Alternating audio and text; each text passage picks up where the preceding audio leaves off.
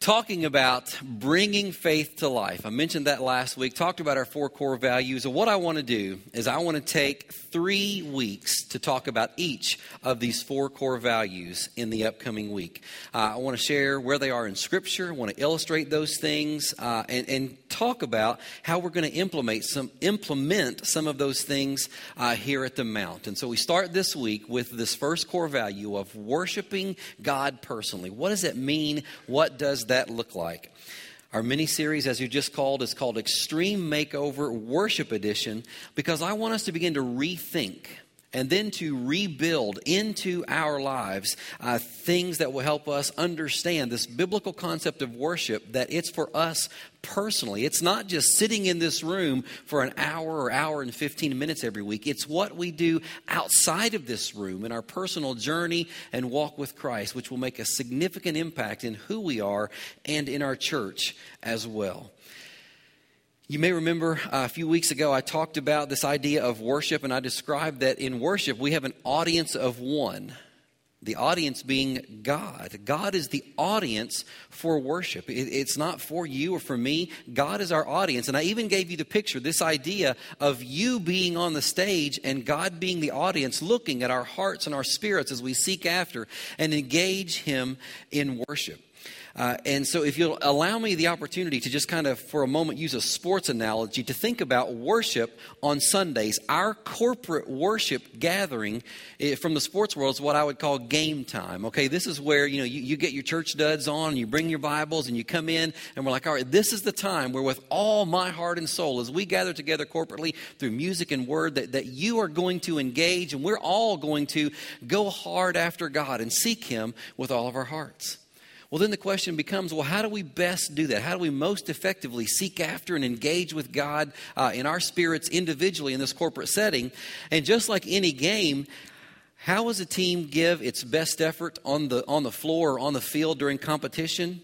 It's based on their practice that week. What they do outside of the game time makes the most impact on what happens when they step foot on that floor or on that field. It's the practice that makes all the difference in the world. So for us in this idea of worship as we gather together, what you do Monday through Saturday is what will make the biggest difference in your corporate worship experience, but also in your personal relationship and walk with Jesus Christ. The best thing that you can do to have a full and meaningful, power-packed, mountain-moving worship experience is spend regular and consistent time in personal communion and fellowship with God. That's the best thing you can do to enhance your corporate worship experience. That way, as you gather here each week, you don't have to be reintroduced to the voice of God because you've been walking with Him and talking with Him and hearing from Him all week long. So as we gather together in corporate worship, He just continues this conversation. I cannot tell you the number of times that people have caught me and said things along these lines. Do you have a listening device hidden at my house? I had a husband one time catch me and say, did my wife call you this week and talk to you about me? Because, man, that sure sounded a whole lot like me that you were talking about up there. And you were talking right to me in the sermon this morning. Not too long ago out here in our parking lot, somebody caught me and said, man, did I miss the fact that you rode to church with us this morning? Because we were talking about that in the car on the way here this morning.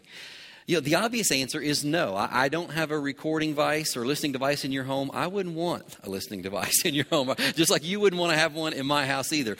That's not the case. What that is the Holy Spirit of God moving and working in people's lives to bring His word to bear in our individual situations.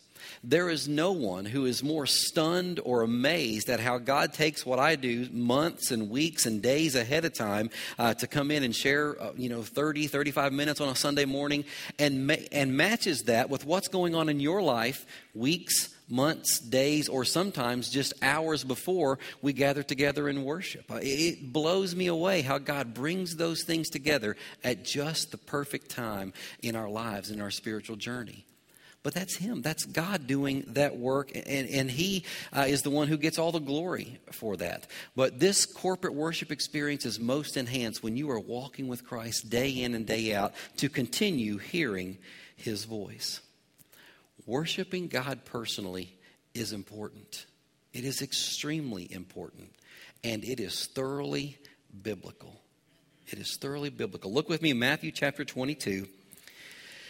In Matthew 22, we find the various religious groups gathering together, banding together in their opposition of Jesus. Verse 15 says about one of the groups, "Then the Pharisees went out and laid plans to trap him in his words." So they're setting this trap to trip Jesus up and to catch him in something. Verse 23 says, "That same day, the Sadducees, who say there is no resurrection." Now that note's put in there because the Sadducees and the Pharisees differed on this issue of the resurrection. As a matter of fact, the two groups really didn't like each other. They were usually debating and kind of antagonistic toward one another, but we see that they had put aside their dislikes and their differences to unite forces to try and go after this Jesus guy and to trip him up and to discredit him in some way. Well, we come to verse 34, and it says, "Hearing that Jesus had silenced the Sadducees, the Pharisees got together." So you kind of hear the ding, ding, ding, round two, all right? They've already had their one chance, didn't do any good. Sadducees gave it a shot. Now the Pharisees are back for their second go-round with Jesus. It says, "One of them, an expert in the law, tested him with this question. 'Teacher, which is the greatest commandment in the law?'" And that seems like an innocent enough question. And you might say, well, could there even be a wrong answer? Is there a wrong way to say what's the greatest, what's most important from God's law and from his word? Well, remember that these groups are trying to trap or to discredit Jesus in some way. The question is designed to create a controversy so they could accuse Jesus and plant seeds of doubts in the minds of the throngs of people who are coming to listen to Jesus teach and see him work his miracles and his signs. Their hope was this. They hoped Jesus would say, "This is the greatest commandment." And then they were going to say, "Oh yeah? Well, what about this? What about this? Why not this? Or why not this?" And there was going to begin to be this controversy. And people would say, "Yeah, Jesus, why is this more important than this over here? I think this is important." And so you get this whole debate type thing going.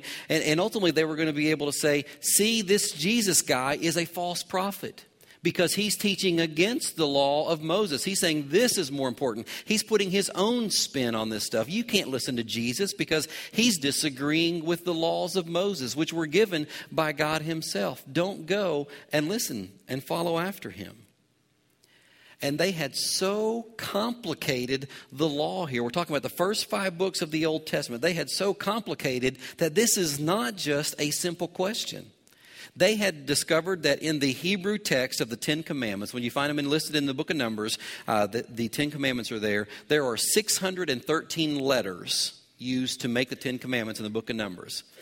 Their rabbis had researched out that in the 5 books of the Old Testament that they're referring to, the Pentateuch, there were 613 laws matching each letter given in the 10 Commandments. And you go, wow, that's pretty big. 613 letters, 613 laws. Man, just remembering those, that's going to be a big deal.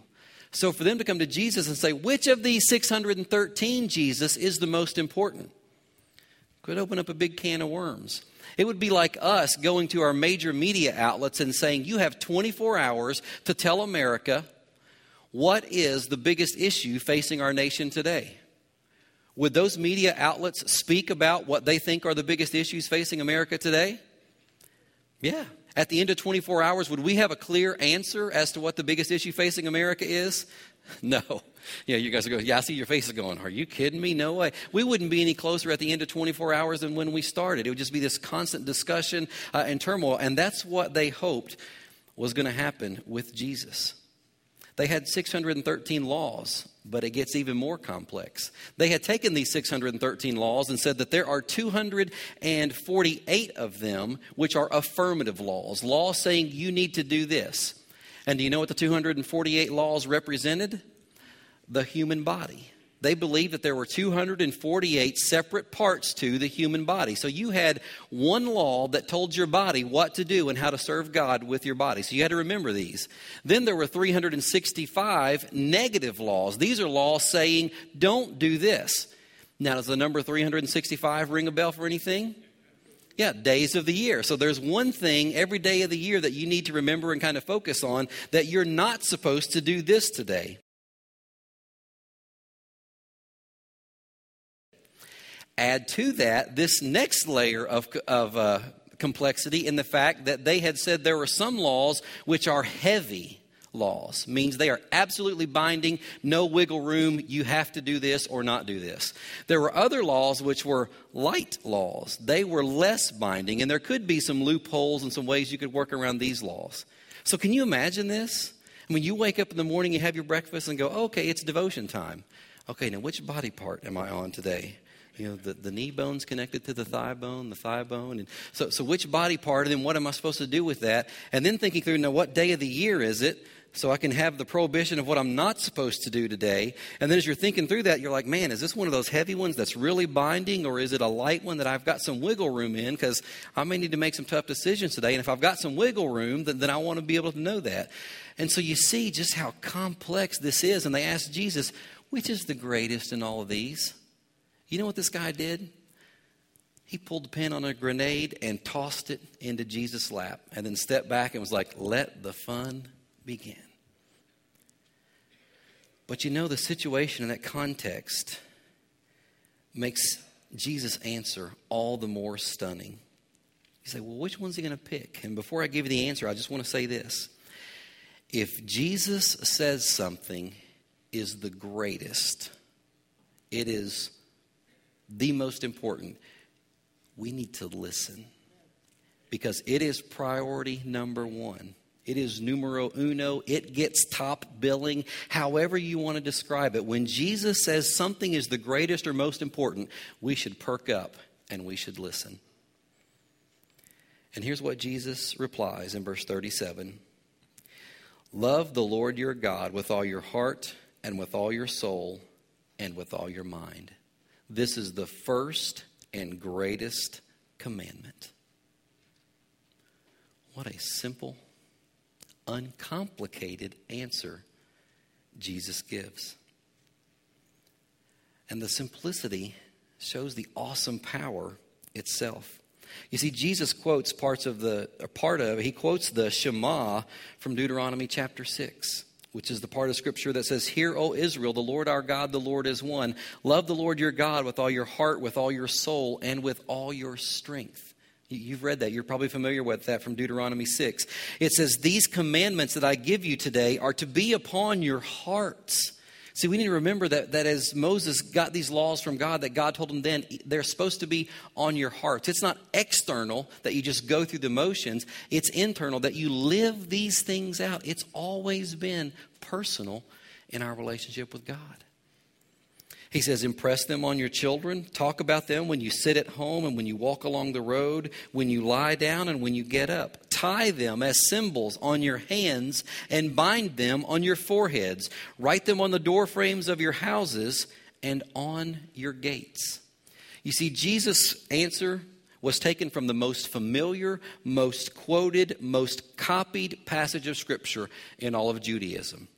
Every devout Jew in Jesus' day would quote that passage of Scripture from Deuteronomy 6 twice a day to show his or her commitment to God. Many of them would take parchment, pieces of parchment and fabric paper type thing. They would write these verses from Deuteronomy 6 on them, and they had little boxes that they would put those in, and they would tie them on their wrists because it said, bind them on your hands, and they would tie them around their head in little boxes on their foreheads as well. They're called phylacteries. In addition to that, in their homes, they had more little boxes about the same size that they would write the scriptures on, put in there, which they affixed to the doorpost of their home, because it said, affix these to the doorposts of your homes and talk about them and do these things. And those things were called mezuzahs that they would put there. And even today, Orthodox Jews still wear those phylacteries on their heads and their arms and have those boxes in their homes, because Deuteronomy 6 is still that significant in their lives today, that they make it a central part of their lives. So they knew this passage. So in short, what Jesus was telling them was this: do what you say. Do what you say. They had memorized this passage. They quoted it daily. They made a big show of keeping it out in public so people could see that it meant something to them, that they loved this passage, that it was significant in their lives. And Jesus says, don't just quote it, put it into practice. Do what you say. Love God with all your heart, with all your mind, with all your soul, and with all your strength. It's amazingly simple and uncomplicated. And in Hebrew, the word love that's used in Deuteronomy 6 when it says love God is a word that means an act of the mind or the will. That basically you decide, I am going to show love. And that kind of love is described as a unwavering caring for something or someone. And so we make a decision that we are going to care, we are going to love something regardless of what takes place in our lives. And so Jesus takes that Hebrew concept and he uses a Greek word, it's a verb called agapao.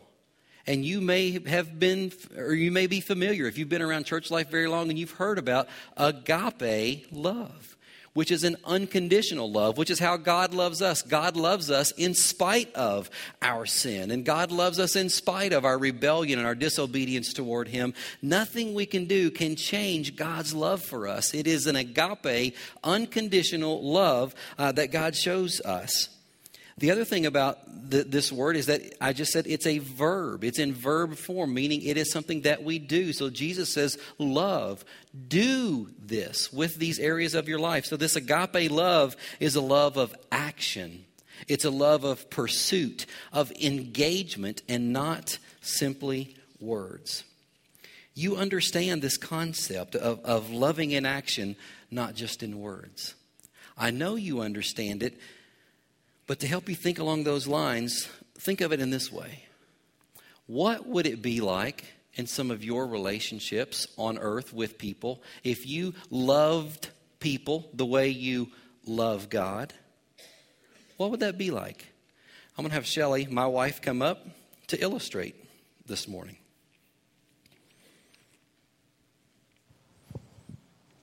This is my wife, Shelley. If you have not met her, say hello to everyone, Shelley. Let me tell you how I proposed to Shelley. I wanted to come up with a really unique way to let her know she was going to have the opportunity to spend the rest of her life with me. So I went down to our local pizza man and I said, Mr. Pizza Man, I need for you to create for me 2 very special pizzas. Can you spell out for me in pepperonis the words, will you marry me? Well, he did it. I couldn't believe it. So I went down and I picked up those pizzas and I took them back to Shelley's apartment and I put them on the coffee table and got down on my knee, because that's the proposal position, you know. Popped open those boxes and said, Shelley, there it is. What do you think? Well, I have to admit, that was the most incredible day in Shelley's life. She found out she was going to have the opportunity to spend the rest of her life making me happy. But you know, to make sure Shelley totally understood what she was getting herself into, I grabbed the closest thing to the law I could find, my junior legal pad. And I used my relationship with God as a model, because my relationship with God means a lot to me. So I used that as a model to write down a few proposals that Shelley was going to have to sign in blood if she was ever going to spend the rest of her life making me happy. Here are the proposals. Number 1, after we're married, I will only visit you on weekends, holidays, and special occasions. Number 2, I will not support you financially. Number 3, I expect you to meet all of my needs and you must expect nothing of me in return. Number 4, I will speak to you when I feel like it. You know, I'm thinking maybe a few minutes in the morning, a few minutes at night, and then if I need something during the day that you can do for me, I'll just call you and let you know. Number 5, I will act as though I am not married and will tell people I don't even know who you are. Signed, your loving husband? Please. Hey, what are you doing? I'm not signing this. Come on, Shelley. This is crazy. Well, Shelley, that's just like my relationship with God. I mean, why should my relationship with you be any different?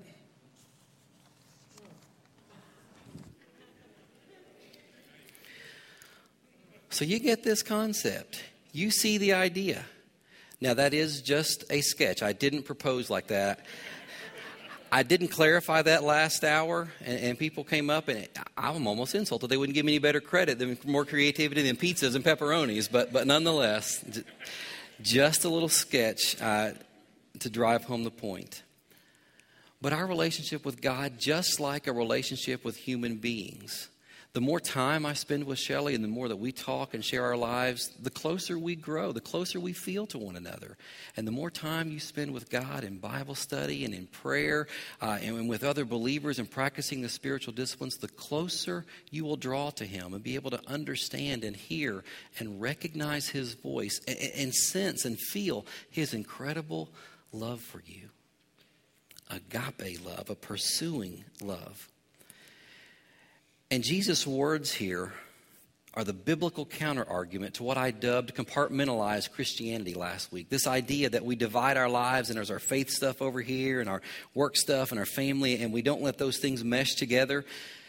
Jesus tells us how we're to have this active pursuing love. He says we're to love God with our heart, with our minds, and with all of our souls. And some might see that and say, well, Jesus divided into compartments or categories. But no, Jesus used those words to describe the whole of human beings. Everything with our heart, everything with our soul, everything with our mind is to love God. That encompasses everything about us we should give to our full and total pursuit of God. But to look at these three terms separately helps us understand it a little bit better. The heart refers to the core of one's personal being, and it's most closely associated with what we might call our passions or our desires. You know, we love and we pursue after some things with all of our heart because we enjoy those things, or we feel kind of a compulsion or a pull toward those. And Proverbs 4:23, recognizing how important it is what we seek after in our hearts from these passions and desires, says this: above all else, guard your heart. Guard your heart, because it says it is the wellspring of life. So the things that we pursue, the things that we desire and go after, those things impact every other part of us. And if we pursue and we hunger and long for the things of God and His Word and to know Him, then that influences every other part of our lives. And the book of Proverbs says, guard your heart, because if we pursue things of the world and things of disobedience that put a barrier between us and God, that too will influence this wellspring of life in all that we do. So it says, guard your heart, because it is the wellspring of life. So it's important that we long and we desire and we seek after right things. The soul refers to what we would most closely call our emotions. It's the word that Jesus used when He was in the Garden of Gethsemane before his arrest, and He cried out, "My soul is overwhelmed with sorrow to the point of death." It's that same word for that emotion, that sense of weight that Jesus was experiencing. And we're to love God with all that we have in that area and in that capacity in our lives. The word mind corresponds to might in some translations in Deuteronomy, or the word strength. And Jesus uses that to speak of our physical energy and strength that we have, that we choose to do things. I mean, you have a limited number of time every single day. You have a limited number of choices you can make in what you do. You can only be in one place at a time. So you make choices. You make decisions. What am I going to do today? And Jesus says you should love God with your mind so that those things you give yourself to bring the most glory and honor to God. Because let's face it, we can squander time, can we not? And we can pursue things that are unholy, ungodly, or unproductive in our spiritual journeys, can we not? I mean, I can. I don't know about you guys. You're a lot more spiritual than I am, but I can do that. And so Jesus says, love God with your mind so that those choices and decisions drive you to God. So very important. And next week, I'm going to spend some more time talking about this battle for the mind and winning that battle to focus our minds and our pursuit on the things of God that draw us closer to Him. Well, the last thing I want to do this morning briefly is I want to give you some thoughts or some ideas, some suggestions for worshiping God personally. And then give you your homework for this week. You have a homework assignment this Sunday. It's awesome. I'm excited about grading your papers next week. I mean, it's not a complex thing. You know, the teachers of the law had really complicated stuff. It's not complex. The question is simply this for you this morning. What can you do this week as personal worship to love God with all your heart, all your soul, and all your mind? What can you do to personally worship God in those areas and in those ways. A couple of thoughts or ideas for you. One, set a goal for spending time with God this week. I want to spend some time with God this week. Okay? 1 day, 2 days, 3 days, 7 days, whatever the goal may be. Set a realistic goal. I mean, if it's not something that you're doing right now, maybe just a couple of days this week so you don't have to deal with that guilt of saying, man, I wanted to do it every day, but I only got 5 or 7, so now I feel bad because I didn't do that. Satan will use that guilt to beat you down. So be realistic, and obviously 7 days is a great goal, but kind of work your way into it. But set that goal and know what you're shooting for. Which brings me to the second point, have a plan. If you say, I want to spend time with God this week, then how are you going to do that? What does it mean to spend time with God? You're going to read your Bible? Good. How are you going to do that? You're going to start in Genesis 1. You're going to start in the gospel. You're going to get a study Bible and read a chapter and then read the notes. You're going to use a devotional guide. If so, which guide are you going to use? I don't know. There are lots of hows you do that. But just have a how. Know what you're going to do when you spend time with God. I love to say this about the thought of having a plan and knowing what you're going to do. He who fails to plan, plans to fail. Or my personal favorite, he who aims at nothing hits it every time. Yeah. So have a plan. What does it mean? How are you going to spend time with God? I would encourage you to spend some time in prayer. And again, when you do that, what does that mean? What are you going to pray for? Who are you going to pray for? Keep a list. Know those things. But also, very important in prayer, listen to what God says. Write down things that God may speak to you about. So it's a two-way conversation, not just a one-sided thing. Maybe the Lord's laid on your heart to memorize His Word and hide it in your heart that you might not sin against Him. That's wonderful. You say, yeah, I need to do that. You know what my question is going to be? Which one? Which verse are you going to memorize this week? If the Lord said you need to do it and you say, yes, I want to do that, then what verse is it going to be? Write it down and then start working on memorizing it in the course of this week.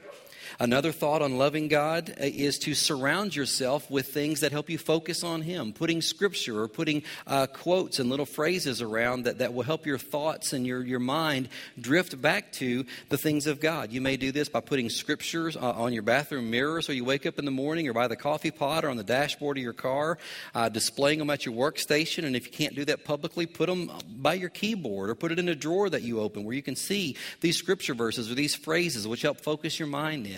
If your ministry is in the home, then put them around the home in the things that you do. At different points in our life, Shelley's had them on cabinet doors and on the washer and dryer and different places. I walked in, I was like, what's going on? She's like, I'm just trying to keep my mind focused on Christ through this. And so putting Christian music in the background, listening to Christian radio, those things help focus your thoughts and your mind on engaging and making decisions to help you draw closer to God. You can think of 1,001 more ways to do it. That's fine. The issue is not how long your list is. The issue is that you're doing the things on your list, however long it may be. So here's the simple challenge for you this morning, the first part of your homework. There's a place on your note sheet that says this week I will worship God personally by loving Him with all my heart, soul, and mind through. And then there are some blanks. What can you do? What will you do this week to worship God personally in these areas? Write those things down. Literally write them down, some of the things that that God may have impressed on your heart to do this morning. And then you see there the second part of your homework just below it. I will ask blank to pray for me as I do this, and next week I'll tell them about my experiences this week. Fill in the blank with somebody that you know and trust. Maybe it's your spouse, maybe a good friend. And then make it a point to share with them next week what the Lord says to you through this. And if somebody approaches you, pray for them this week and call them or send an email or a text message, and then follow up next week and say, hey, man, what did God say to you this week? I've been praying all week and I'm excited to hear what the Lord spoke to you about in the course of this week. So write that person's name in there. One of the greatest Christian authors of the 20th century was C.S. Lewis. In his book, Mere Christianity, he writes about this issue of worshiping God personally by loving Him with all of our heart, soul, and mind. And he says this, and I put this quote in your outline because I wanted you to have this. He said, the real problem of the Christian life comes where people do not usually look for it. It comes the very moment you wake up each morning. All your wishes and hopes for the day rush at you like wild animals. You ever had that experience? You wake up and your day is just almost overwhelming. He says the first job each morning consists in simply shoving them all back in listening to that other voice, taking that other point of view, letting that other, and listen to how he describes this other, larger, stronger, quieter life come flowing in. And so on all day, standing back from all your natural fussings and frettings, coming in out of the wind. You know, when you're in the wind, things are swirling and blowing, and you're just like, it just could be very distracting and overwhelming. Stepping back, getting calm, focusing on that other voice. And then he describes in this next paragraph the experience of how we begin to do this. We can only do it for moments at first. But from those moments, the new sort of life will be spreading through our system because now we are letting him work at the right part of us. It's the difference between paint, which is merely laid on the surface, and a dye or stain, which soaks right through. When he said be perfect, he meant it. He meant that we must go in for the full treatment. It is hard, but the sort of compromise we are all hankering after is harder. In fact, it is impossible. So you say, well, what's this thing that we're hankering after? It's that compartmentalized life. When we say, I can't give God control of this, and I can't let go of this, and God wouldn't want that part, and we try to hold on to parts of it, and C.S. Lewis says, you can't do that. It's an impossible thing. We need to let it go and live a life of surrender to Jesus Christ. And so I ask you this morning, are you willing this week to worship God personally by loving him with all of your heart, with all of your soul, and with all of your mind? As we come to our time of invitation this morning, the first invitation is to invite you to give your life to Christ if you have never began this journey with him. You know, we can't know who he is and what he's called us to do if he doesn't live and dwell within us in the power of the Holy Spirit.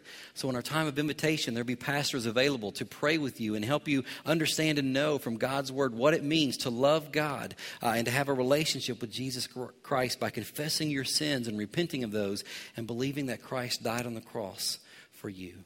There may be other decisions or commitments that the Lord has been working with in your life, and our invitation time is a wide open time for you to respond as the Lord speaks. So as we pray, and as we begin a time where you can respond, if the Lord's prompted your heart in some way, be obedient. Be obedient to his work and his moving in your heart and in your spirit today. Let's pray.